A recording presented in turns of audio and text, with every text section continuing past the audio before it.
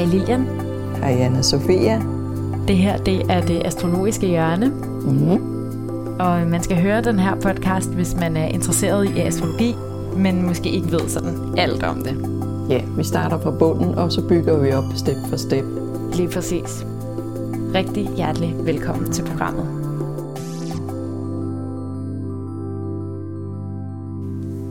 Nå Lilian, i det her afsnit, der har vi ikke noget brevkassespørgsmål, men jeg har sådan prøvet at spørge dig lidt her, inden vi gik i gang med at optage, om ikke vi kunne sådan lade som om, vi havde fået brevkassespørgsmål, om hvad vil det sige at have en uaspekteret sol i 8. hus. Og det har vi ikke fået noget brevkassespørgsmål ind om, men det er fordi jeg har en uaspekteret sol i 8. hus.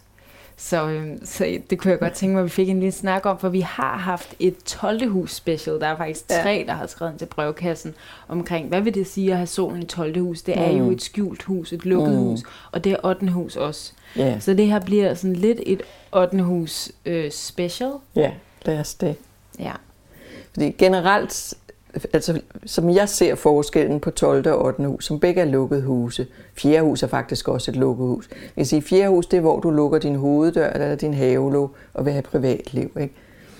8. hus, det er dit personlige ubevidste. Hvad foregår der nede i de dybe gemmer i dig? Og 12. hus er det kollektiv ubevidste. Altså hvor man egentlig har kontakt til alt muligt andres ubevidste. Det er derfor, vi har clairvoyance der, liggende derovre i 12. hus. Så 8. hus, det er typisk, vi har liggende noget gemt der, hvor vi sådan, nej, det har jeg ikke lyst til at kigge på. Noget, der gør ondt, noget, der er traumatisk. Fortrængninger ligger i 8. hus. Det er et psykologisk hus. Det er, hvor man ligesom kan få fat. Det er også en guldgruppe af psykologisk erkendelse, der ligger i 8. hus. Der er nogle andre astrologer, der kalder det nogle andre ting. Der er nogle øjebliksastrologer, der siger, det er udstillingsvinduet, hvor vi ligesom viser verden vores varer og hvad vi er. Den køber jeg så ikke helt. Jeg ser det på en anden måde. Så der er forskellige tolkninger selvfølgelig på det. Og 8. hus er også knyttet til væsener, altså skattevæsenet, regeringens, altså instanser på en instanser, som har en påvirkning på os, hvor vi ikke kan ligesom gribe ind og sige, at det vil jeg ikke. Altså det er samfundets instanser, der ligesom styrer os på en eller anden måde. Og det at være inde på de bonede gulve og have noget indflydelse og trække i nogle tråde, det kan også være et 8. hus fænomen. Det kan også godt være et 12. hus fænomen. Er det et magtsted? Ja, det er et magtsted også, ja. Det er, hvor man har adgang til noget magt. Og så er det selvfølgelig knyttet til penge. Altså det står over for andet hus, hvor andet hus er vores egne penge, vores egne ressourcer, vores selvværd. Så er 8. hus andres penge. Så det er penge, vi arver for eksempel, det er legater, det er hvis vi er på overførselsindkomst, så det er samfundets penge. Eller hvis vi er et parforhold, så er det vores partners penge. Så vi kan se noget helt konkret om pengeting oppe i 8. hus. Men ikke hvad vi selv har til rådighed, så skal vi ned i andet hus. Så der er mange, altså jeg synes selvfølgelig det mest spændende er de her sådan, psykiske dybder, vi har liggende. Altså alle de der fortrængte ting, der ligger og gemmer sig, og så indimellem puffer op. Og hvis de planeter, der ligger i 8. hus, er uaspekteret, og selvfølgelig allermest en sol, som er vores identitet, vores kerne, hvis de er uaspekteret og ligger i et lukket hus, så har man et problem. Fordi at man ved ikke, den er der. Altså, jeg tror også, vi har snakket om det før, at der, hvis det er et skuespil, altså har vi en skuespiller stående i kosteskabet, og hvis vedkommende har replikker, altså aspekter ud, så ved vi, den er der. Så okay, han er der, og han er sådan og sådan, det kan vi høre på replikkerne.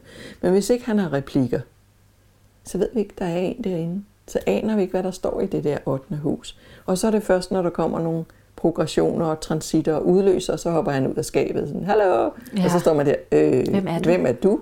Ja. Hvad kan jeg bruge dig til? Ikke? Det er et eller andet redskab, vi ikke har lært at bruge endnu. Mm-hmm. Men det øjeblik, man ved lidt om astrologi, og er nysgerrig, og man ved, at man har liggende noget i 8. hus, jamen så kan man jo gå på besøg derinde. Så kan man sige, okay, der ligger de her tegn, så her er det vædderen, og der er også en Venus i 8. hus i Tyren. Så ved at gøre vædderting og tyreting, og ved at gøre solting, for solen er der, og Venus-ting, for Venus er der, så kan man få fat i en fornemmelse af, hvad har de med at gøre, ikke? Så du kan hævde dig selv lidt ind imellem, så får du fat i en sol i vædderen, ikke? Gøre noget og sige, jeg kan godt, jeg gør det, jeg kommer først, lad nu mig. Så vil du få fat i den der side, ikke?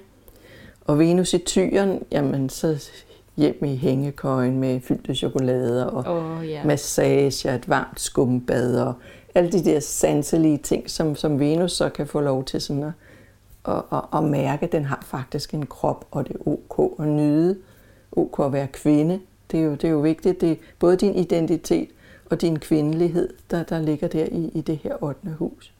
Når så man bliver opmærksom på dem og kan mærke dem, så kan man jo trække ressourcer ud fra dem. Fordi det er ikke kun dårligt at have noget deroppe. Det betyder, at de har en dybde.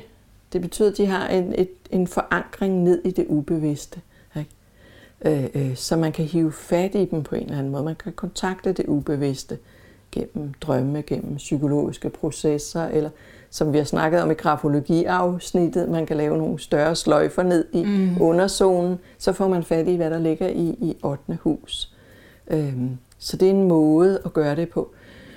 Og man kan også inden for farvepsykologien, der kan man jo udsætte sig selv for bestemte farver. Jeg ved, der er nogle steder, jeg tror det var Roskilde, de havde sådan et telt med lys, forskellige farvelys terapi, ikke?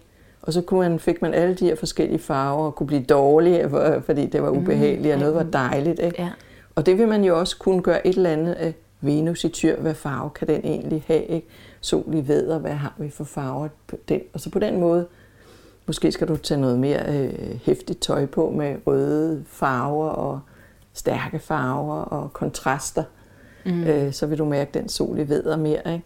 Og Venus er selvfølgelig langt mere i jordtegn. Det er beige og brune og sandfarver og så videre. Så den er mere afdæmpet i forhold til. Okay. Så det er måder at få fat i sit 8. hus. Og så er der nogen, der vil sige, okay, jeg har ikke noget i 8. hus, men jeg er interesseret i psykologi, og jeg har fortrængning og så videre. Det ligger jo også andre steder, ikke?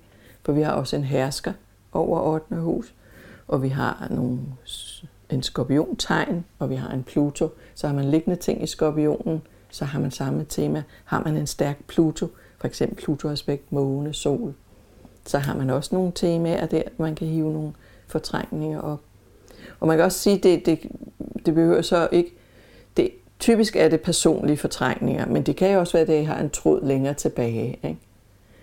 Især hvis det kombineres med 4. hus på en eller anden måde, som hvor vi har hele familien, familiecyklusser og aner tilbage, at hvis man har en eller anden tema, så kan det være, hvad man bærer med i rygsækken, noget fra familiefortiden. Det kan også være sådan noget, der hvis det kobler sig 4. og 8. hus sammen.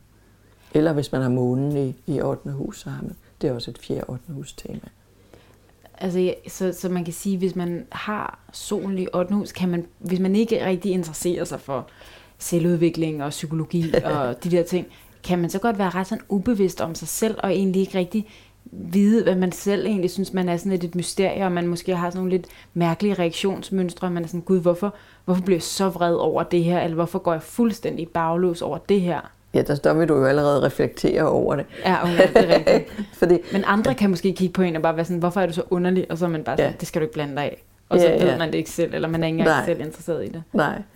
Og nogen har selvfølgelig den meget, hvad skal man sige, praktiske side af 8. hus, som er, at man interesserer sig for penge, altså andres penge, eller man arbejder i bankvæsenet, eller skattevæsenet, eller de helt negative folk, der snylter på samfundet, ikke? Og ligesom får penge ud af andre mennesker. Det kan også være sådan et tema, man har, hvis man slet ikke går ind i de psykologiske. Det kan også være, at man er et magtmenneske, ikke? Altså for eksempel, at man er politiker, hvor man kører en sag frem, men ikke personen selv, ikke?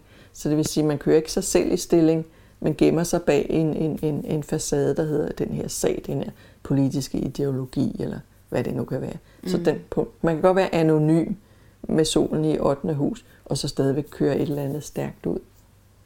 Det er også klart, at bankfolk for eksempel, de er ret anonyme, ikke? Eller investeringsfolk. Eller... Så man kan godt have med penge at gøre, og så være ligesom anonym og usynlig. Det kan også være mennesker, som hvis andet i horoskopet bakker op om, at man faktisk trækker sig selv ud af ligningen, og man ligesom er usynlig, at man ikke har lyst til at involvere, man har ikke lyst til at være til stede på en eller anden måde. Man er ikke eksisterende. Og hvis det er det tema, så er det også helt klart traumatisk, at man på en eller anden måde ikke har fået lov til at eksistere. Så kan der ligge noget, altså sådan noget, hvis man har solen i 8. hus, sådan noget, tag ikke af mig, sådan, jeg står bare herovre i hjørnet sådan, og observerer jer alle sammen. Det kunne da godt. Det er jo også skorpionen, der hersker over 8. hus. Det er det, ja. Og skorpionen er observerende og passiv og afventende. Men nu som i de tilfælde, hvor det er vædderen i 8. hus, så har vi ikke den der skorpionkvalitet der, fordi at det er en vædderkvalitet, der er gemt væk i 8. hus. Så det er meget vigtigt, hvad er det for tegn, man har liggende i 8. hus? Hvad er det for egenskaber, der er knyttet til det der tegn, som på en eller anden måde ikke er så tilgængelige for en? Og selvfølgelig, hvis der ligger planeter, hvad er det for planeter? Hvad er det for sider af en selv, hvor man ligesom skal grave sig igennem en masse lag, før man kommer ind til, hvad er det, jeg rummer der? Hvad er det for ting? Og jo flere aspekter de har ud, jo nemmere har man ved at komme i kontakt med dem. Ja, jeg har altså en meget, meget svag kvadrat til Neptun. Ja, det gør det sådan set ikke nemmere, for Neptun er ikke lige den mest... Nej, og den er også i 4. hus. Og i 4. hus, ja. Det er sådan lidt lukket også. Det er det. Og så har vi det der familietema, ikke? Ja. Og nu har du så også Måne-Pluto-kvadrat, som også har ligesom 8. hus, 4. hus kombineret, ikke? Så det gentager sig selv. Ja. Så der kan sagtens være et familietema med i bagagen. Ja. Og som betyder et eller andet med, at du har svært ved at finde dig selv. Hvor er du selv i forhold til? Fordi det er solen, der er i 8. hus. Hvem er jeg? Hvor kan jeg få lov til at være vædderagtig og køre hensynsløst frem og bare handle og tage initiativer? Ikke? Hvorfor kan jeg ikke få fat i den der kraft? Ja. Okay, det er jeg glad for, at jeg lige kunne snige mig ind her. Stille dit eget spørgsmål til podcasten. Så kan vi godt gøre det. Tak fordi du havde lyst til at lytte med. Musikken, som du hører her i baggrunden, er lavet af Mathias Walling Rasmussen. Podcastens cover er lavet af Mette Marie Sørensen fra I For It Design. Hvis du kan lide podcasten, vil jeg blive meget glad for et par stjerner eller et like.